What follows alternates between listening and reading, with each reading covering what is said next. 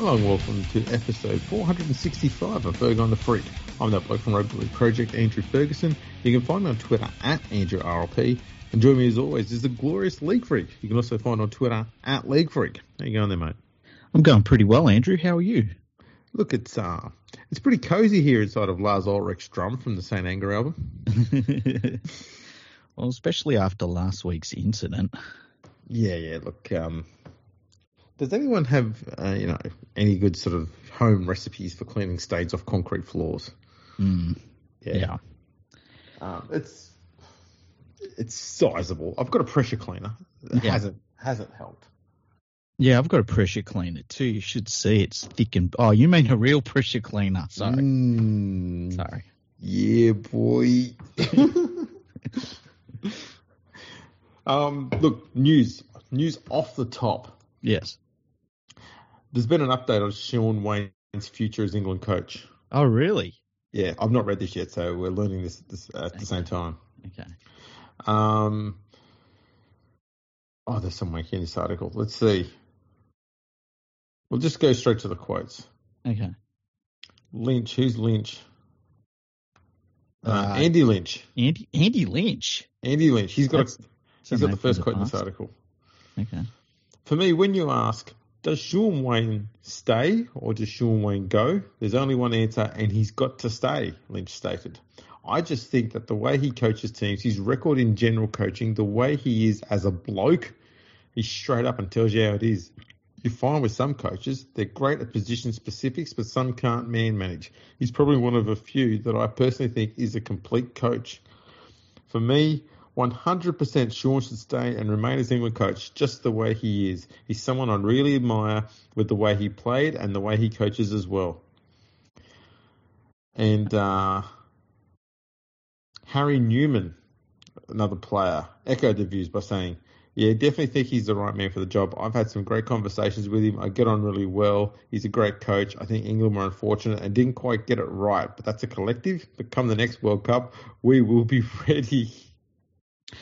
It's this weird... But there's actually no actual update. It's just a few quotes from two Super League players, past and present. That's the weird thing about the England rugby league team, and when they were Great Britain, it was the Great Britain rugby league team. It was like, oh, we got everything right, but just a little bit something didn't go our way, and that's all it is. There's no need to improve anything. We were unlucky. Yeah, it was just unlucky. It's the referees, the conditions. It's bad travel schedule. It's Wayne Bennett. It's Bill Harrigan. How? It's obviously bad luck because they've been hammered with bad luck for nigh on 50 years now. Yeah, exactly. So it's not that they're not good enough. It's just that unlucky. Yeah, it's horrible luck. Yeah, really, really horrible luck. Imagine being that unlucky. Yeah, even the Sharks managed to shake that amount of bad luck. True, very true. Well, it took a shitload of... Anyway. Oh, Andrew, you triggered me now. It took some salary cap breaking either side of that premiership season. Fucking shit ton of something else. Passion. Well, you have probably had all sorts of words written on the side of the bottle. Also had a picture of a horse for some reason. For some reason, it had passion and in small letters for equine use only on it. Allegedly, yeah. Just in case. Yeah. There's a Shaun Wane update that isn't an update. Yeah. It's the update you have when you're not having an update. Exactly. Look, I just, what are they going to do? The best coach in the world isn't going to make him better, No, they've already tried that. Just might as well have him in there and just be happy that you've got an English coach for the England team and, go and beat France and then realise when the rest of the world plays against you, you're shit. I wonder if England's results would have been any different if they had have got one of those fan in the stand cardboard cutouts and just put it in the place of the coach. Probably not. we've seen them have coaches like that before, Brian Noble and the like, so... Yeah, he was a classic. Well, remember, they used to say the same thing about Brian Noble, like, oh, he won all the Super League trophies and blah, blah, blah. And, the thing that Shaun Wane has done that Brian Noble didn't is that he just stayed the fuck out of coaching. Brian Noble made the mistake of going from a team that was, basically purchased in Bradford And then he goes to every other place he went. He was a fucking absolute disaster because he couldn't coach. So Sean Wayne's avoided that because he doesn't coach anyone except England. So good luck to him. I really don't care. It's, why are we talking about the fucking 8th best team in the world or whatever fucking England is? Who gives a shit? Third best. Oh, that's what second best, think. First best. They're one of the best. Yeah. Man, I've seen the international ratings, man. They're one of the best. The thing that would help English rugby league more than anything is if they stop fucking self-flagellating themselves for long enough to realise that they need to fucking improve. But they don't care. They just want to feel nice and cozy in their little towns. Who gives a shit? You got me going early. You got me going really early. It's February. That's right, yeah. Well, we've got to warm up a little bit. The pre-season's underway. Bunch of fucking soap-dodging idiots. And, the World Club Challenge is only a week or two away, isn't it? Got to get you in the mood. Oh, look, it's our second trial. I think it's a disgrace that we play one trial against Parramatta and we're going to run out all our kids. Good luck to them all. Getting them to say that they played a trial match for the greatest rugby league club in the world against Parramatta, and then we play like a fucking Ron Massey Cup quality team with a bunch of tubby fucking. They're all sunburned by now. They're all going bald by the time they're 23. Are they here yet? Yeah, they've been here for about. I think they've been here for about a week or so. They were complaining about the heat, believe it or not. Oh, was that when we had that cold snap in Sydney? And it got up to 18. Probably was. They're all fucking. They've spent like $50,000 on fucking After Sun, aloe vera and shit. So these fucking pommy pricks are probably just right now lying in a bed with air conditioning on and, putting After Sun on each other because that's the sort of thing they do. But, I just think it's I would rather play against a quality team rather than a hobby side like St. Helens. I just think it's sad. I've never heard of them called, or any English team called a hobby team before. That's cute. Am I wrong? They're owned by a rich guy, right? If he pulled his money out, they disappear. Who is the actual owner? It's this fucking old guy in England. So, Do we know what he owns? No, I don't know what he owns. Oh, okay. McManus, I think his name is. McManus, James? No, I think it's Eamon McManus. Eamon? Yeah. Right, okay. Yeah, he'll own some fucking lorry company or a, fucking battery hen company or some shit. What else do they make over it? They don't make anything in England anymore. No, that's true. He'll own some fucking brewery or something where they import all the ingredients. I want to know. He owns a glass company. Glass company? No, I don't know, but it makes sense if he did, wouldn't it?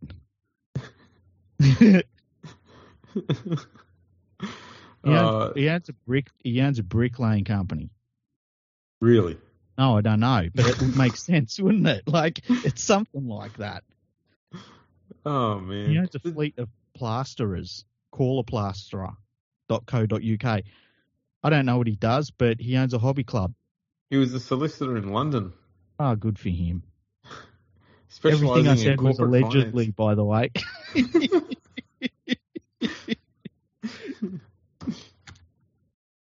I think is that what he still does? He studied at Cambridge. Yeah. He was an investment banker of HSBC. Oh, good for him. Well, he knows how to throw away money. Yeah, man of the people. He's from the working class of Cambridge. Yeah. Yeah. Sorry, but we got a bit distracted there. Yeah. Well, look, it's a hobby club. That's fine. There's nothing wrong with being a hobby club. Well, we go from the investment banker / brickie in Cambridge to the bloke who's never done anything important that's currently running the NRL at the moment, in Andrew Abdo. Yes. Who doesn't watch a game of rugby league. No, but he does have a very good grasp of corporate speak. Apparently so. He and Volandis are still at loggerheads with the RLPA. Yeah, there was something that I didn't follow it up, but there was something that people were upset that there was a conversation that was recorded between officials. Do you know anything about that? Yeah, look, I only read pretty much that about it. I will say this: it's not on that you go recording a conversation in negotiations and stuff like that. I don't know why you'd want to do that. That sounds deceptive or duplicitous maybe. It sounds really weird that you would do something like that. Why would you record a conversation in a negotiation? I don't get it. Yeah, look, especially in a situation where it's not about money. Like, I should understand if somebody put a recorder on the table and said, well, I want to record these negotiations. Yeah. But, they're not haggling over money. They're haggling over terms. And I don't know. It feels like somebody did it to try and undermine the other side. And the weird thing is, I don't know which side did it, and I don't know how it was undermining the other side. But I can understand why everyone was unhappy about it, because in those situations, you need to be able to have a free exchange of ideas and thoughts and opinions. You need to be able to disagree. And something like that can be taken wildly out of context, especially if it's edited in any way. Yeah. Okay, I found the article about it. It says, the NRL legal team has begun interviewing its own staff members after a senior employee was accused of secretly recording a meeting with players amid a bitter pay dispute between the Game Stars and its governing body. Revealed a member of the NRL executive team had been seen allegedly recording conversations at last Friday's annual Leaders in League conference. See, that person should no longer be part of the negotiations. Correct. Actually, I wouldn't even have him in the NRL. Yeah, same here. Covertly recording the session. It's just, it's a weird thing to do. Like, it's football. We're talking about football here, It says, upon arrival, Andrew Abdo was accompanied by an NRL employee. This was disappointing given the employee was not invited, nor had Andrew given any forewarning that employee would be attending. And I'm assuming that employee is the one who was recording the conversation. That's a bad look. That really is. I don't know what Andrew Abdo was doing. That sounds, let's be honest, it sounds fucking stupid. Mm-hmm. And when you've lost a big chunk of the negotiating power because you have taken till now to get this done and the season's about to kick off, doing stupid shit like this is not going to help your cause, because the players are now going to be in a situation where they can call the season off if they want to. Yeah. And I don't think they want to. No, they don't want to. That's not entirely in their best interest, but they've got that up their sleeve if they want to. Yeah. Look, it is silly that this wasn't done months ago, and the RLPA, that the money is not the issue, as we've said. It's the terms of the contracts that they're putting out there for everybody. The RLPA have said that they will do things such as not talk to the media and stuff like that as a first step towards many different steps that would down the line lead to proper industrial action where they wouldn't take part in games. I think, I've said this all along, I think it's all going to get sorted out in time. I don't think it'll be an issue. It's all negotiation tactics from either side, but that sort of thing, I don't know, it feels underhanded. It feels very weird to me. My mind wouldn't go somewhere like that to secretly record these meetings, and you just wouldn't have any trust in the person that allowed that to happen whatsoever. No, the only reason why I could think that he'd want to record the conversation is because he is, and when I say he, I'm talking about Andrew Abdo, he is completely lacking in the confidence and or the ability to do these negotiations on his own. So he wants to share what was said with somebody else who he feels can help him do that. Which, if that is the case, and I'm not saying it is, but if that is the case, then he shouldn't be in that position either. I can't think of any other reason that seems genuine and not sinister as to why you'd record a conversation in that in that situation. Like, that would be the only genuine way where there's nothing nasty intended behind it. Not saying it's right to do it, but that would be the only way I could think of anything. And if that's the case, he shouldn't be doing that job. Yeah, true. And as you say, that's the best case scenario. You know, the worst case scenario is that this is something that was going to be, say, leaked to the media, or used as ammunition in the negotiations against whoever they're negotiating against. And I'm not saying anything is, you know, underhanded that's going on at all, but you know, if you're negotiating for your own contract, and that's not what they're doing, they're negotiating for everyone's contracts. And somebody says, listen, I was recording everything that was said at our last meeting. You wouldn't want that getting out, would you? It's a dirty tactic. And I just think it's the fact that the RLPA hasn't absolutely exploded over this shows a lot of maturity and professionalism on their behalf. Yeah, because less so on the NRL's behalf. Yeah, because I know if it was me, I wouldn't show that maturity. I'd be like, well, I'm not negotiating with him in the room anymore, or anybody he decides to bring into the room anymore. Yes, it's a really crazy situation. Now, apparently, the NRL and the RLP are going to be having a 3-day summit to try and rectify this. If they don't get this sorted in those 3 days, though. Look, I think they will. And look, they have to. Yeah, and it's the game's money, and I understand that the game needs to be run like a business, and it needs to make money to continue to move forward. And I think the players are aware of that. So I think that they'll come to an agreement. And one of the things I'll say is I don't think that the players want anything that's above and beyond what the game can do. And I think they've been like that for a very long time. So I don't think either side is being nasty about their position. I just think it's a case of, look, we got to do this right. It should have been done months and months ago as far as the NRL is concerned. I don't know. They shouldn't be going on holidays in the off season. That's not their job. They're in administration. But I think they'll get there. I think this is all just I think it's something that the media is talking about in the off season. I know it needs to be done. I know it's important, but I think that it's not a big deal as a lot of the media is making it out to be. I think that it's always going to get done. I think on that though, I actually think that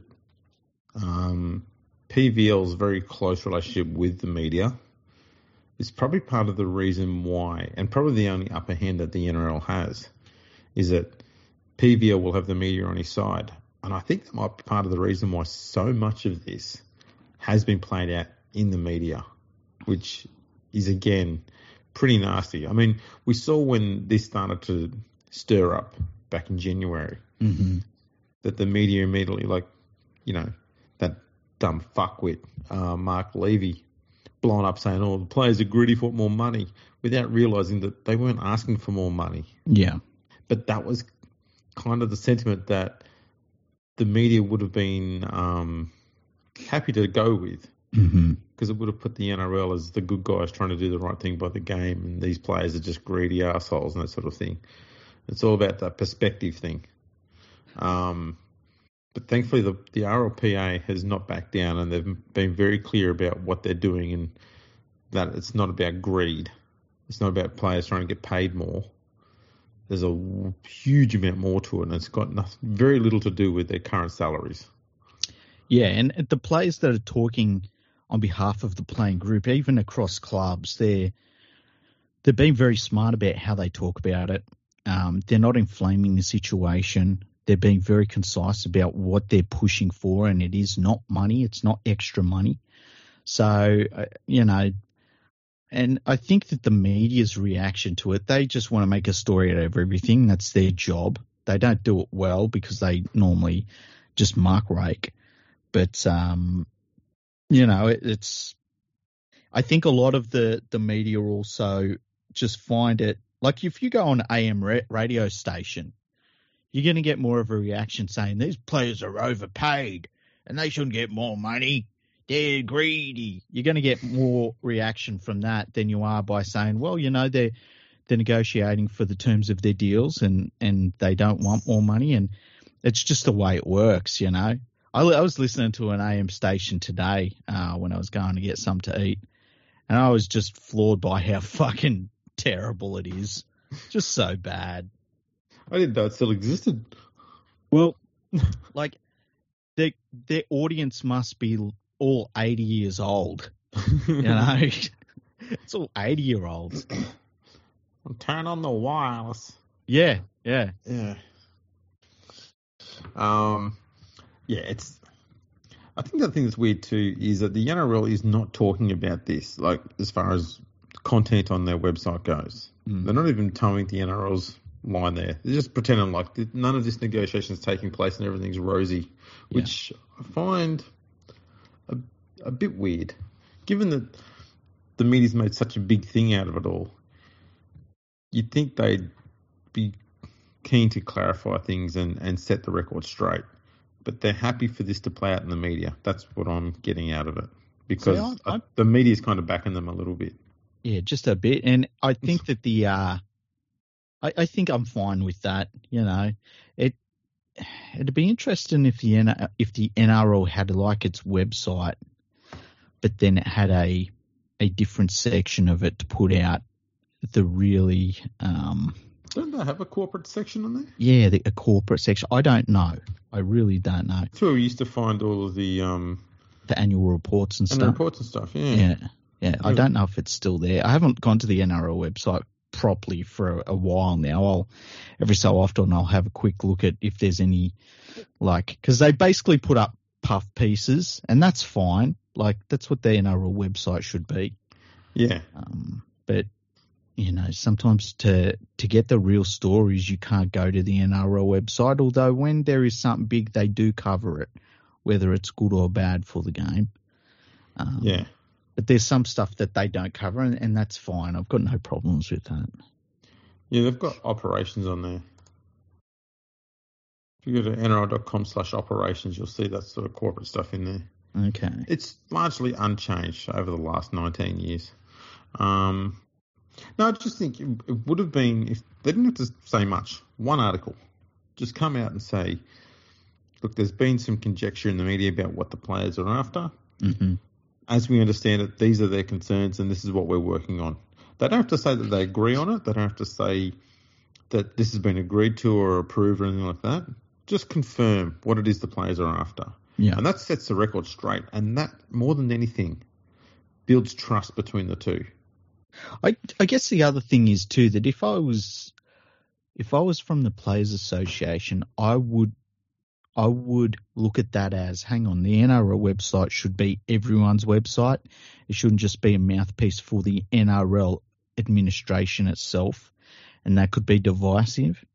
But if they're just clarifying the RLPA stance, then it shows that both the RLPA and the NRL are on the same page, and what the media's talking about is wank. Yeah, I see that. Point of view. I just think it would build a bit of trust and respect between the two, but allowing the media to run whatever agenda it wants and the RLPA having to constantly correct them, it shows that the RLPA is putting in a lot of effort and a lot of work while the NRL is sitting back and just letting shit happen. Yeah. Just seems weird that they do that. Yeah, I agree. It's the more clarity, the better. Exactly. My guess is that they're really close to a deal, and this 3-day conference that they're going to hold, which I always think is kind of funny. Like, I always just think of how much is that going to cost? It's like those international rugby league meetings where they say, "Oh, we're going to have a 5-day conference in Singapore." And it's like, well, how much is that costing everyone? Because I know you aren't paying for your own hotels and your own flights. And I know that you're getting the food is also catered for and stuff. So, but they'll get the deal done and everyone will be happy with it until the next time around. Yeah. And why there? Like, why do they go to these places where rugby league is barely ever played? It's a really good question. It's a common one. I I was thinking today about how the International Rugby League headquarters is in London. Mm. How fucking just ridiculous that is. Well, I mean, where else would you put it? Yeah, well, anyway. Well, I mean, sorry, I'm gonna play devil's advocate here. Okay. What's the capital of the world? The capital of the world, if you go by movies, it is either LA or New York. Yeah, but no one. I mean, people know that America is not the center of the world. Only Americans think that. What's the highest population for a city? Isn't it Tokyo? It'd be Tokyo or Beijing, wouldn't it? Oh, I think it might be Tokyo. Wouldn't it be one of the capitals, major cities in India? You reckon? Possibly. It could also be. Could it weirdly be Sao Paulo in Brazil? Let's have a look here. Let's find out. Tokyo, 39 million. There you go. Jakarta, 35 million. Mm-hmm. I can't pronounce the next one, so we'll just go with that. What's the next one? Chongqing in China, 32 million. Never heard of that place. Yeah, neither have I. Delhi, 28 million. Shanghai, 26 million. Seoul, 26 million. There you go. Isn't it weird that there are cities in the world that have a gigantic population? Tens of millions of people, that you've never heard of. Like there are places in China where you can go to a city that has 16 million people in it, and you've never even heard of it. No. It's very strange. That's half the size of Australia. Yeah. Anyway, I don't know where that comes from. Anyway, I have a question for you, Andrew. I was going to say, we've been full of information so far, but yes. What's your question? What were your thoughts on today's trial match between the Warriors and West Tigers, in which the Warriors, over there in New Zealand, I think it was, don't know where it was played. But Hell. They played, Warriors won 48 points to 12 against the West Tigers. Now, it is just a trial. It's just a trial, But I was thinking trial matches, there's a lot of different results, but it's generally good if you look great, and it's generally bad if you look terrible. Now, I didn't watch this game. If you lose anything to the New Zealand Warriors with any part of your club and you lose at 48 points to 12, I feel like that's not a good thing. Yeah, look, I'll judge them by looking at the lineups. The Warriors fielded a stronger side than the Tigers did. Tigers have got it was largely a second string team. There's a few first graders in there. But sounds like their best side then. Well, none of their spine were. I don't think any of their spine will be playing will be first choice options in their spine in the NRL. For example, Charlie Staines was a fullback. And he had a mixed game. There's a few people talking up how well he played. There's a few others that weren't impressed. Mm-hmm. All I can tell you about what I saw in the few highlights of the game was Charlie Staines got absolutely fucking poleaxed trying to make a tackle. The whiplash he got. It'd make Formula One drivers just cringe, going, "Oh, geez, the G-forces on that thing." Man, it was savage. And he came running across to make a tackle and just snap. Man, that was just brutal. Yeah. But so looking at the team lineups, I didn't expect the Tigers to win. Mm-hmm. And you're not really worried if it's a win or a loss. The one thing I wanted to see more than anything else in the trials, and it doesn't matter who's playing, I want to see for the Tigers an intelligent and different defensive structure in place. Mm-hmm. And that was not there. Mm-hmm. And so I mentioned this on Twitter, and while people are saying it's only a trial and blah, blah, blah, it wasn't our first grade side, the problem is even our second string players are still using that as their first option when it comes to the defensive structure. Mm-hmm. So the problem with the Tigers' defensive structure at the moment is, first of all, it's slow moving. So that means it's reactive. Mm-hmm. which means they're allowing the ball players to run. And when they're doing that, they're able to isolate defenders one-on-one. None of this is good. And then you've got either the winger or the man inside him. Sometimes it's the halfback. Usually it's the centre. Is more often than not isolating themselves for no reason. Yeah. So they'll either drop back too early or they'll stay up in the line while everyone else is sliding or dropping back, which means there's a hole either way. And I don't know why they're doing that, but they were doing it a lot last year. And to still see them doing it now, I know it's the second string players, they're not going to be playing first grade, but they've had an off-season to get that rubbish coached out of them. And trust me, it would not take long to coach it out. Okay, it's more time-consuming to coach attacking plays. There's little nuances involved in it. You've got to wait for defenders to move into certain positions. You need them to be in certain places to start with. You need players running on certain lines and certain decoy runners. There's a lot of moving parts in an attacking play. With the defensive structure, and you see this with, and I mentioned these two the most because these are the two best examples, the current Panthers side and the 2016 Sharks side. There's a lot of similarities, and that's because what they did better than anybody else, those two sides, is they move as one unit. Mm-hmm. And what the Panthers are good at, and I haven't seen a team defensively do this anywhere near as well, is as soon as they see that a attacker has isolated themselves or they've run out of options, they fucking swarm on him and they shut that shit down. Yeah. And they do it so well and so quickly and so effectively, it usually causes a lot of the attacking players to stop where they are and then run backwards because some of them are either at the same line as the ball carrier or they've overran, and so they've all got to run back. And that means you waste the next tackle trying to get everyone back into where they need to be. A lot of good examples of that in the first half of last year's grand final. Yeah. And they are so good at it. They're able to isolate an attacker and just shut them down so quick, and it burns two tackles. Mm. It's such a smart thing. It's simple. It's smart. They're really good at it. But the worst defensive sides, they're 100% reactionary. They're not taking any risks. They're not. And when I say risks, like rushing up, and you don't have to have one person rushing up. That's a bad risk, because more often than not, that leads to failure.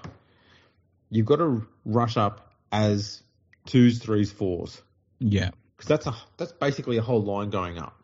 But you've got enough cover defense coming around to look after any changes in direction. But you're not going to be able to change direction when there's 4 men coming up as a wall. Yeah. They're shutting shit down. And your cover defenders on the inside, they're going to be there ready for that. The only other option is to come back in field. So they're going to be there waiting. The Tigers don't do that. They slide slowly left and right and not all together. So if the play's on the left-hand side of the field, they'll slide in the same direction the ball player's going. So all the ball player has to do, change the direction or kick back across field. There's either going to be a massive gap in the middle or the defence on the other side of the field is stationary. And a stationary defender is always going to get out-muscled because there's no momentum behind it. It's all physics now. You know, if you're not moving forward with any force, then any force moving towards you is going to push you over. It's simple as that. And that's the problem the Tigers got. They're not on the front foot defensively. They're either sideways or on the back foot. You'll concede points all day long, and that's why they finished last. And it's off to a good start. That's what happened again this year in this trial match. And I'm going, it's not about the fact that it wasn't the first grade side. It's the fact that that's still what they think is the right defensive method. And it's not. It doesn't work. You want continuity throughout your grades so that when players move up and down through the grades, they're not learning a new system going up into first grade and things like that. So, you know, and you want your lower graders to do well against, even when they're playing first grade opposition. And, you know, we saw a little bit last year when the Panthers basically put their reserve grade team into first grade for the last couple of weeks, bar a few first graders here and there. And we saw that they kept themselves together. They weren't getting flogged or anything like that. They were actually going all right. And we were talking about, like, could this reserve grade team make the top 8, you know? And so you know, it's nothing to panic about, but I really do. I've seen too many pre-seasons through so many sports where you'll get good teams that'll be smashing everyone, and then they come into the season and they do really well. And then I've seen teams that think they're going to go well in the season and have a really bad pre-season. And they're like, it's just a pre-season, don't worry about it. And you can see there's a problem when the season gets underway, and it's like, maybe it was a sign, maybe it was the canary in the coal mine situation where it was a symptom of something that's going to be a problem throughout the year. And look, the West Tigers were last year. They're coming from a pretty low base, it must be said. But, for a club that's talked so much, it wasn't a great first up game for them. No. And look, a lot of the talk too is how, and I'm not surprised by this, how the West Tigers are going back to 2005. Yeah. Thinking that, the way you play to win games is what we did 18 years ago. The game today is zero, like 2005. Let's be honest. Yeah. The way you find success now is off the back of a strong defence. Yeah. So, classic example, okay, in 2005, the Tigers conceded just under 24 points per game. That's a lot. Now, these are the teams and their ranking that were better defensively than the Tigers in 2005. Remember, this is the year the Tigers won the premiership. Yeah. Parramatta, who were first. Dragons were second. Broncos third. Cowboys fifth. Storm sixth. Sharks seventh. Roosters ninth. Panthers 10th. And the Warriors 11th all had better defence than the Tigers in 2005. That's crazy. Because that's how the game was. You didn't need good defence. Yeah. You just had good attack and you would get there. But now, the top 8 defensive sides last year all finished in the top 8. Yeah. Right? Parramatta was the worst defensive team in the top 8. They were the only one to concede over 20 points per game, and it was 20.38, which is still almost a try per game less than the Tigers of 05. Mm-hmm. You cannot just go, what, we're going to throw the ball around and we're going to be an attacking force and think that that's enough to win. It doesn't work anymore. The way you get victories now is you grind a team down defensively, you frustrate them, you shut them down, and then you score off the back of it. It doesn't sound great, but that's how the game is now. It's all possession, it's all defense. I also think that, when you're looking at the current top teams in the competition and you're thinking about, like, how will we – because you want to be a little bit different. You don't want to just clone every other team. You want to try and have something extra that they don't have. And I think one of the problems at the moment is that the Panthers' defense is so good, and we've both said it's the best defensive team we've seen in our lifetimes. Their defense is so good that I think even if you put together a really great attacking team, that's not going to work against this defense. Like, you've got to basically try and match it with the Panthers defensively and then hope that, the bounce of the ball goes your way or they make mistakes or something like that, and it's a hard gamble to make. And you just look at the games that the Panthers have lost over the last 3 years, and there's not many of them for that reason, because their entire thing is just based around that defense. Their attack can be super clunky. Their attack can be really disappointing at times, but it doesn't matter because they're just stopping everyone. Yeah, I mean, the Panthers, just in the regular season, they've conceded 854 points across all of the last 3 seasons. It's crazy. Yeah. That's crazy. They haven't been the best attacking side, but they've definitely been the best defensive side. And that is crazy. Mm. It's insane. They haven't conceded 500 points in a season since 2013. That's surprising, because there's been points up until this core of players come together. There's been times where the Panthers had some okay teams, like could break the top 8 here and there. They've developed some very good players during that time. But they just didn't pull it all together, really, until this group of players sort of come through at the same time. It's a bit of a weird situation. But yeah, they're starting to get a lot of numbers that are long-term numbers that are pretty good. And it's been capped by this incredible moment that we're seeing. And it's funny, the Panthers put out a video, like a pre-season video during the week on Twitter. And it was really well put together. And I was watching it and I was thinking like my wildest dreams, I would never have thought I could see the Panthers doing what they're doing right now. And went to the Leagues Club a few weeks ago with a friend of mine from over in England who was over, and they had all of the trophies in the foyer.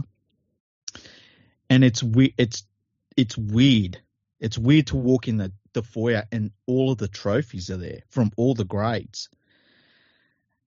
Like, it's crazy. It's a crazy moment we're seeing.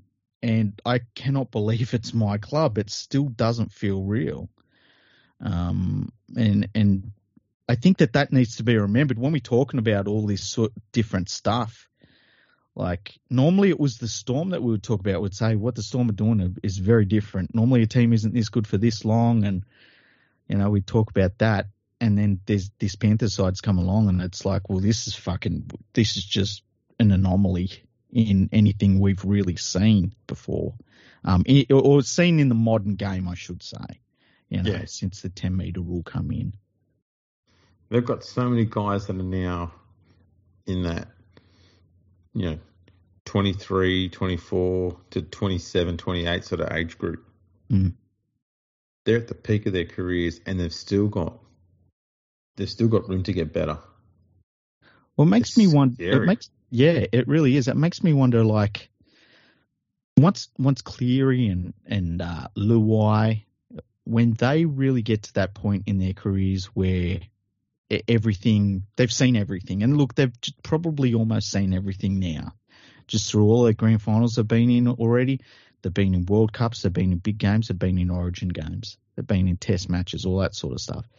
But when they get to that master level, which is the last step, and if they start doing that behind this defensive wall that Penrith have built, and then on top of that, the younger players that are coming into this team from all of those grades that won everything except one trophy. I can't remember which one it was that didn't win, but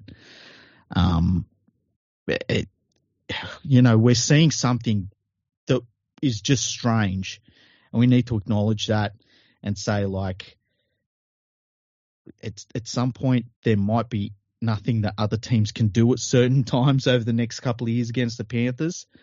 Like, I was thinking about this season because we're getting close to our season preview doing that, and I was thinking about the teams that you'd normally think about who would be the team that is going to be the one to beat, and it's Penrith, right? But then who's the one that's going to challenge them? And I can pick out probably 4 or 5 challenges, but none of them really step out from that challenger crowd. Like Parramatta did a little bit last year, And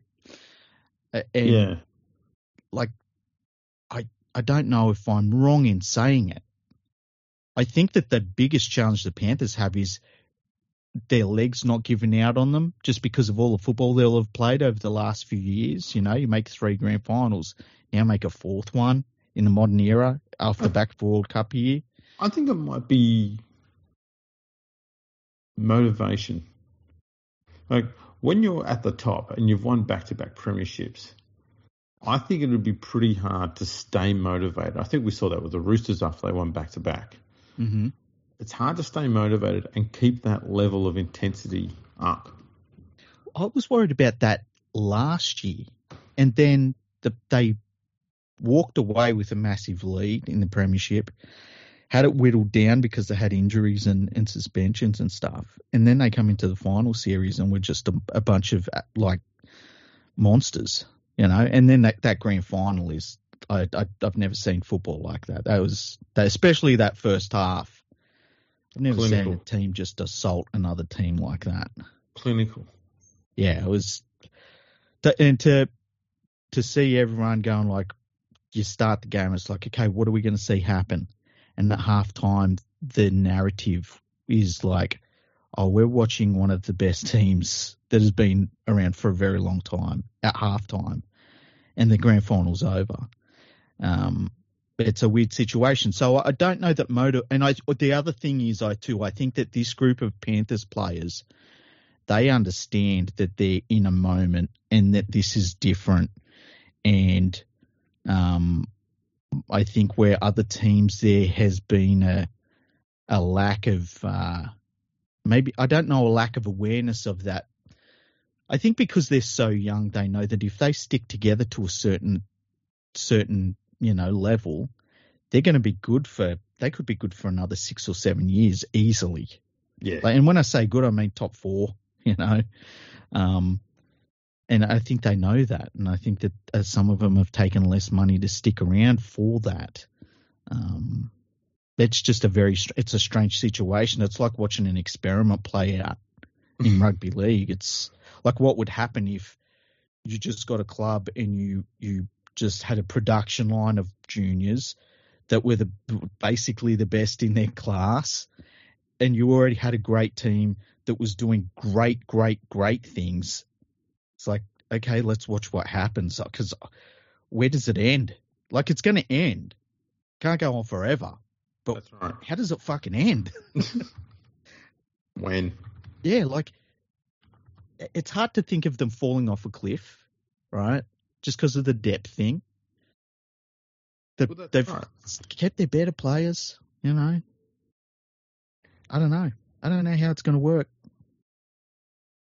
It's at this time when you've won back-to-back premierships and you're playing squad at its core is in their mid-20s. Yeah. That you've got to start looking at the next crop of 16 and 17-year-olds coming along and seeing which of those are capable of replacing 27-year-old players. Yeah. Not now, but in 3-4 years' time. Who's going to start coming off the production line to keep that momentum going? And the thing is that, like, the Panthers, just on numbers, and it's a pure numbers game. Like, I don't know if you could even say that they do a better job of producing their juniors. You could just literally say, look, it's a numbers game. Of course, they're going to end up with a good group of juniors.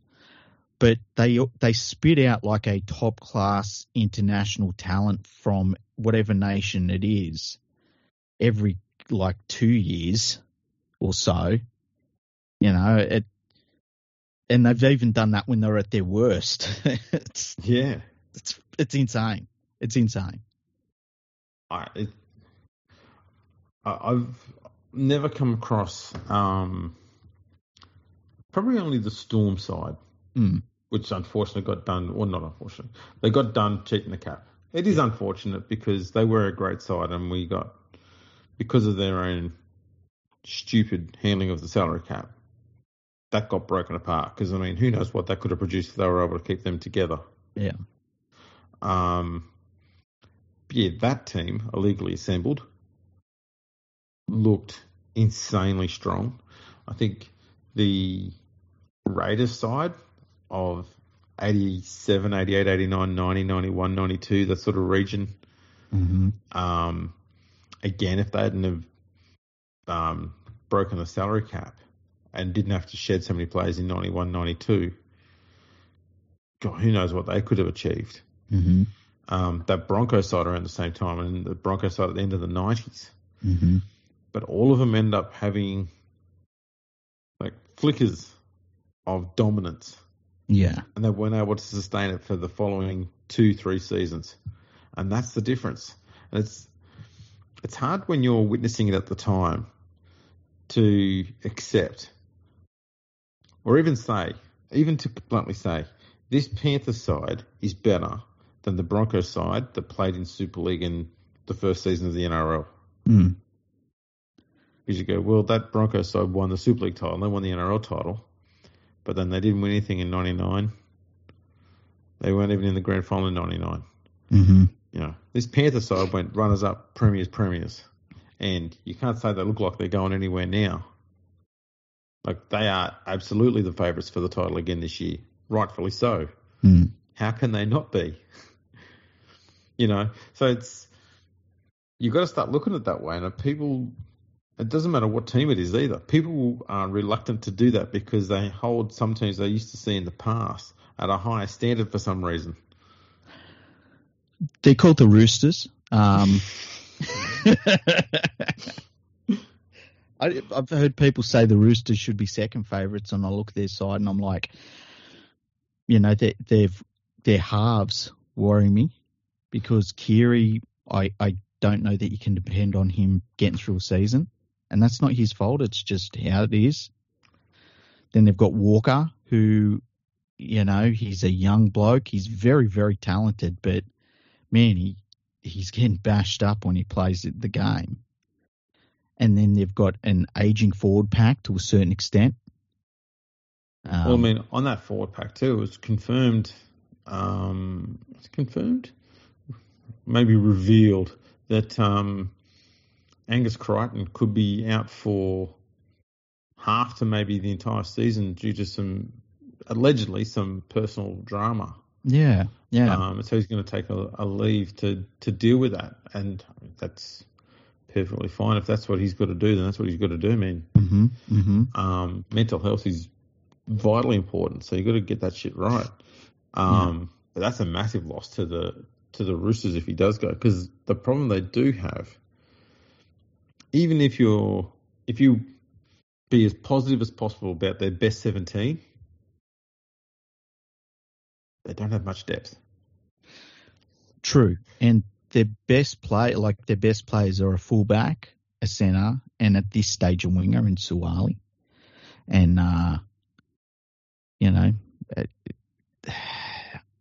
it's hard for players, and they're brilliant players, all of them. Like I love watching every single one of them play, but it's difficult for those three players to break through against a team that is just as well rounded as the Panthers. We saw that with Parramatta. Parramatta had some really good star players like Paulo, and it's just very difficult. It's really weird to go into a season and be like, how's anyone going to beat this team?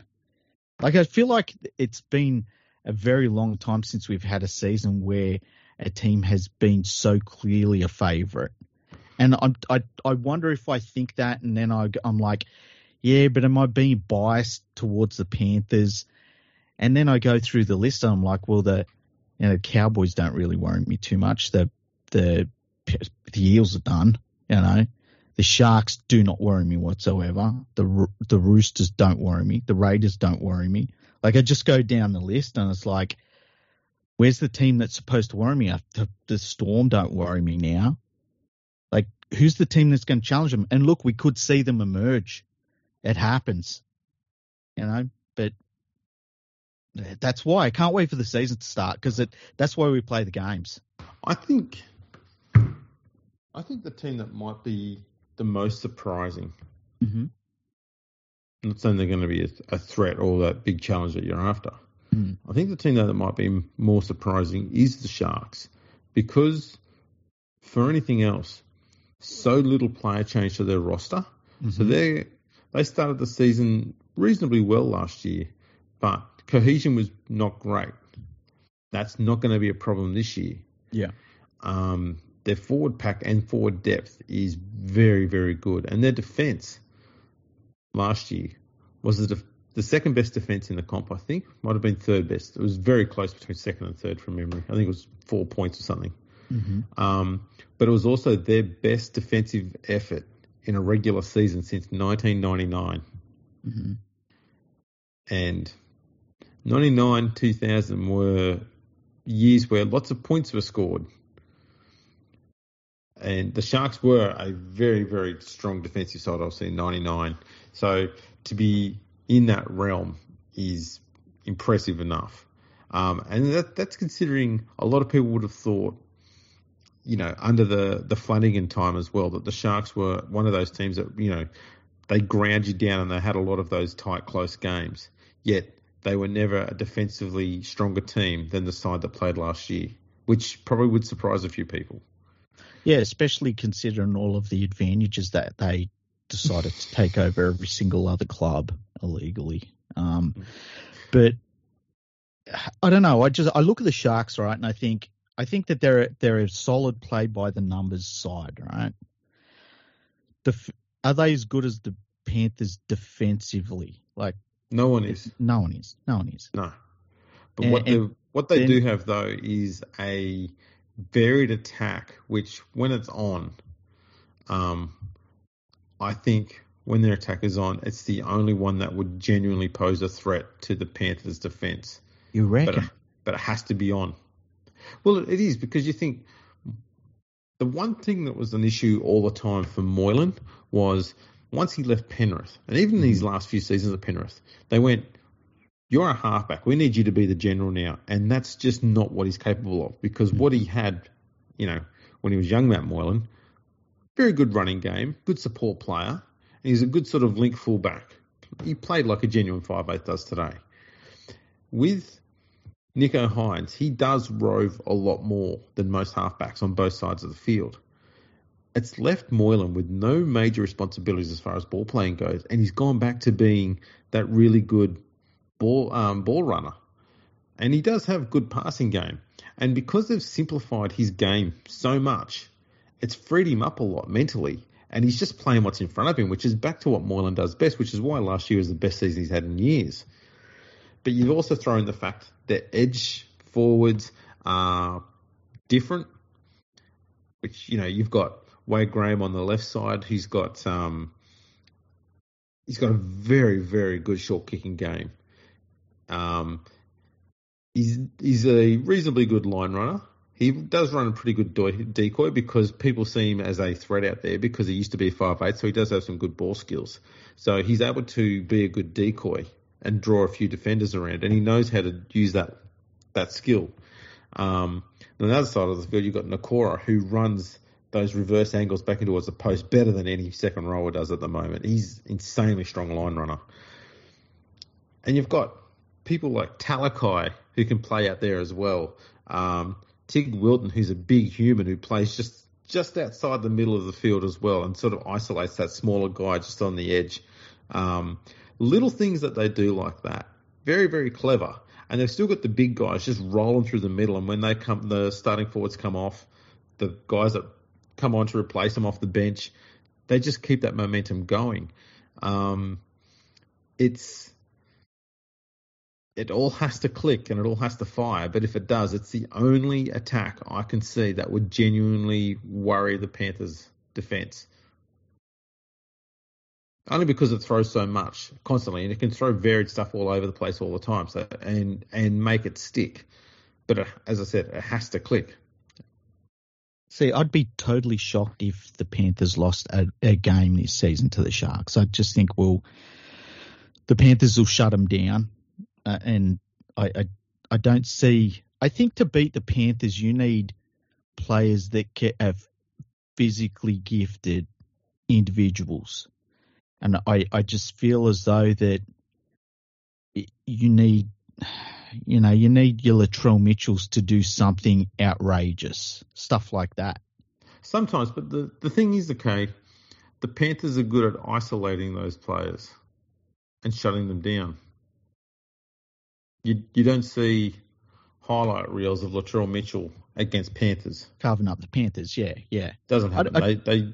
They've got a very smart kicking game, which keeps the ball away from him, keeps him turning around, running backwards, which allows their very fast defensive line, especially on the following a kick, to shut him down before he gets any momentum and before he gets close to support runners.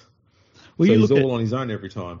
You look at when Penrith play Manly and Trebojevic has played, it's just not a problem, because they're so good at isolating players and making them do what they want them to do, making them be on the field where they want them to be and expect them to be. Yeah. I don't know. There's just I just look at the odds of Penrith winning the grand final.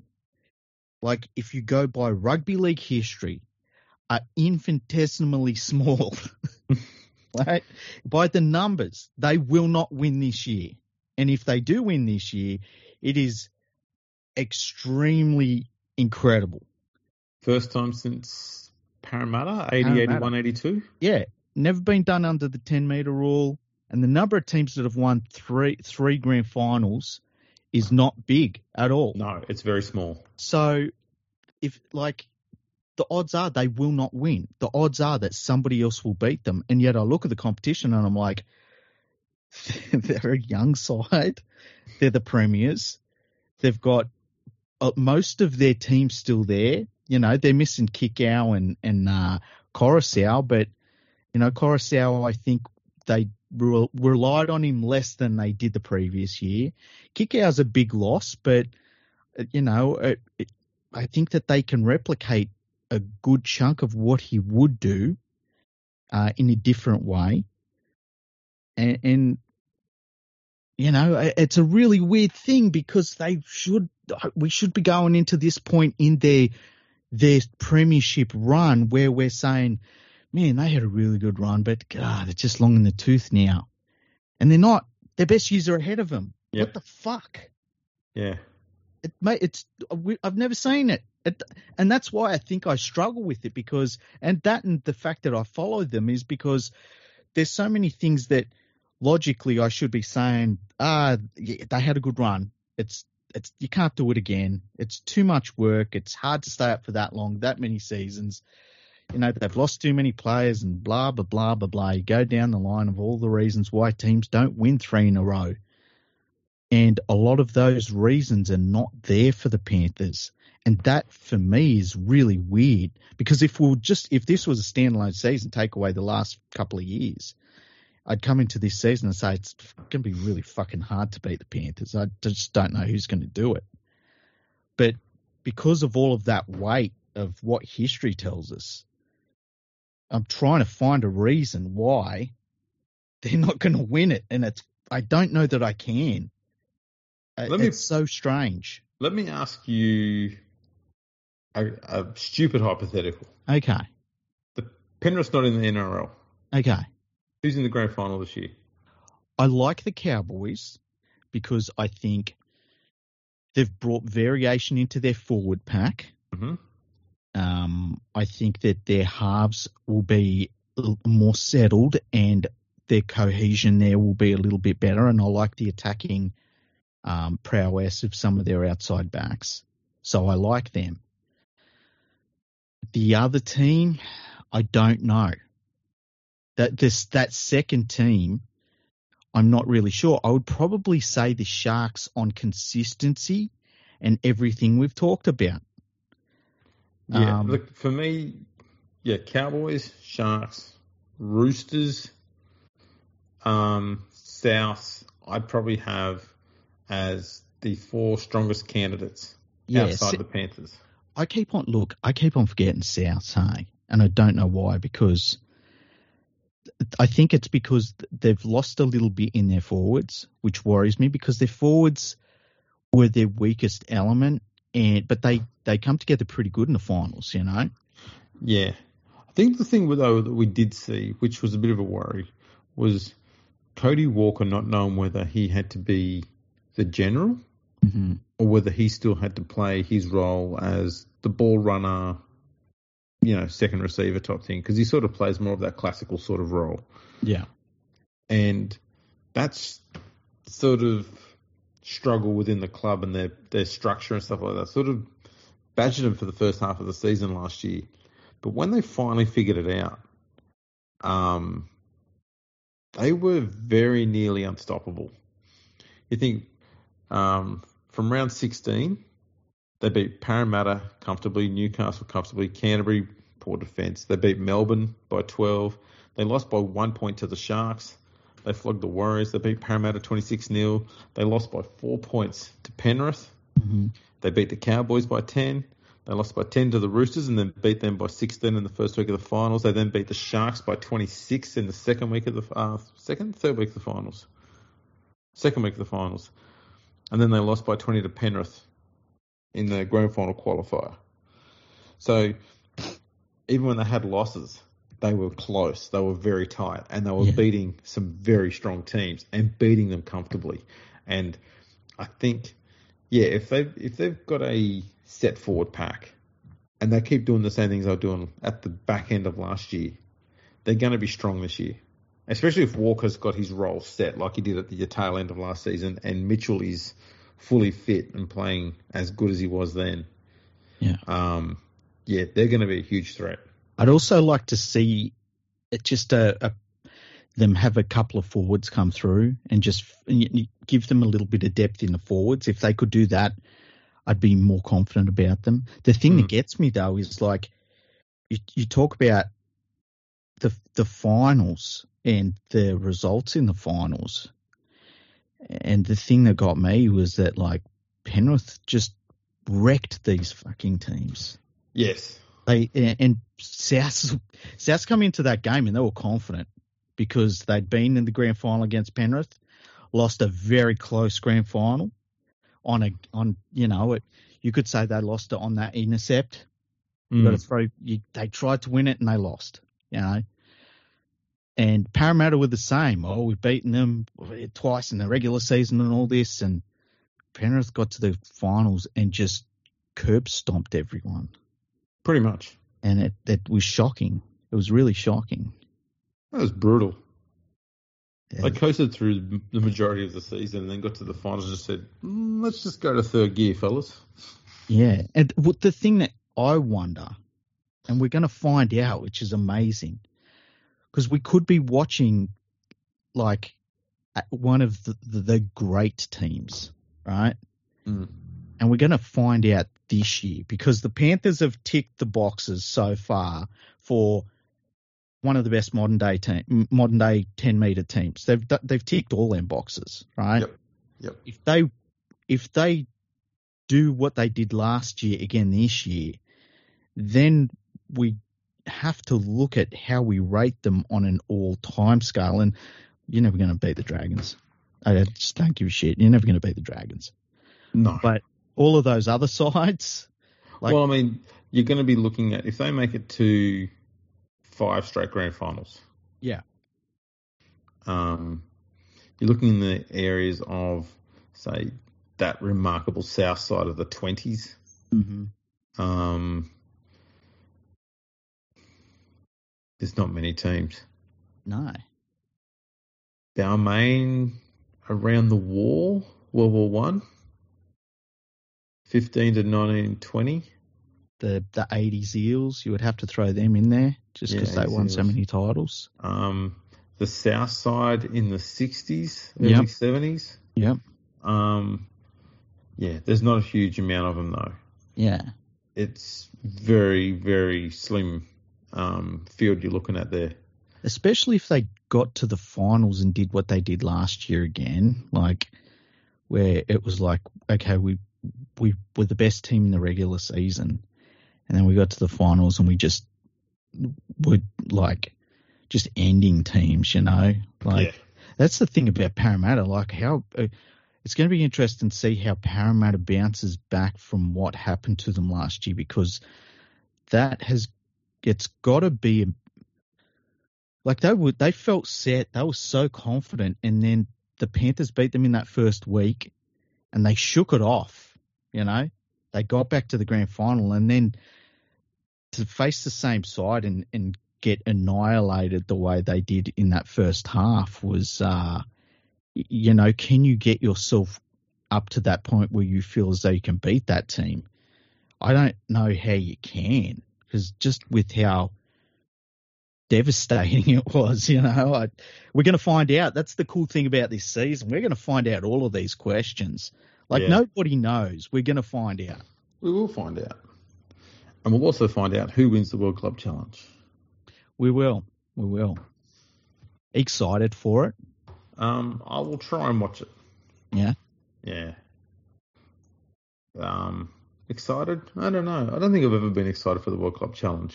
Yeah, neither have I. It seems to be one of those games that the English love more than the Australians do, which is weird given that they lose that game so often. It's pretty crazy that they didn't put the World Club Challenge on at Magic Round, hey? What? English Magic Round? No, our Magic Round. Because we've Oh. got 17 teams, so we're going to have one team sitting down for the weekend. It probably wouldn't be a bad idea, to be honest. Yeah. Have you got a cat there? Yeah. Okay. I was just thinking, is it your cat or my cat? No, it's my one. It's wandering around. It wants to get out. Ah, really? Wants to Yeah. murder some things with its face. Pretty much. Yeah. Much. Your cat's an inside cat, though, isn't it? It is, yes. Yeah. So it just basically murders furniture at this stage. Ah, nice. Yeah. Nice. It's got legs, but it doesn't run. So, Yeah. it's close enough. It's now pacing around. Yeah, I've got two normal cats. I don't even know what you'd call them. You've got two cats. Two cats, yeah. Did I thought you not only had- talk about? No, I thought you only had one. No, well, I found one, and Yeah. then I found there's a little girl cat, and I found her, and then the next day I could hear another cat. There was obviously the same litter of cats just meowing, and talking to the one that I'd found. And so I went out and found him and his little ginger cat. And she's like a dark colour, but she's got a little bit of motley through her. Okay. And he's just a full ginger cat.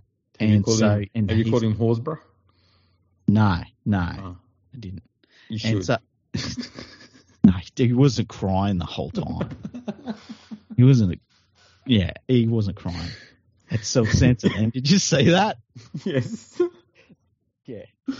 So I've got two cats. I think that they're only, they'd only be a couple of months old, and my dog, my French bulldog, that's built like a little rhinoceros. She doesn't understand that you can't just stand on top of them. she thinks playing with them is walking up, putting her big giant paw on them, just holding them there. So yeah, it's good times. Sounds like fun. Yeah. All right. Well, I think we've kind of wrapped this one up, haven't we? Yeah, it's been a good episode, hey? It has indeed. I hope I haven't sounded too tinny, people. You've sounded good. Sounds good. Sounded good? Yeah. All righty. Well, on that hugely positive note, make sure you check us out on the socials on Facebook and Instagram at Fergo Freak Pod. We're on all those other places that you know of by now. So check us out everywhere on the socials. Share us around. That'll be awesome. And we'll check you all out next time.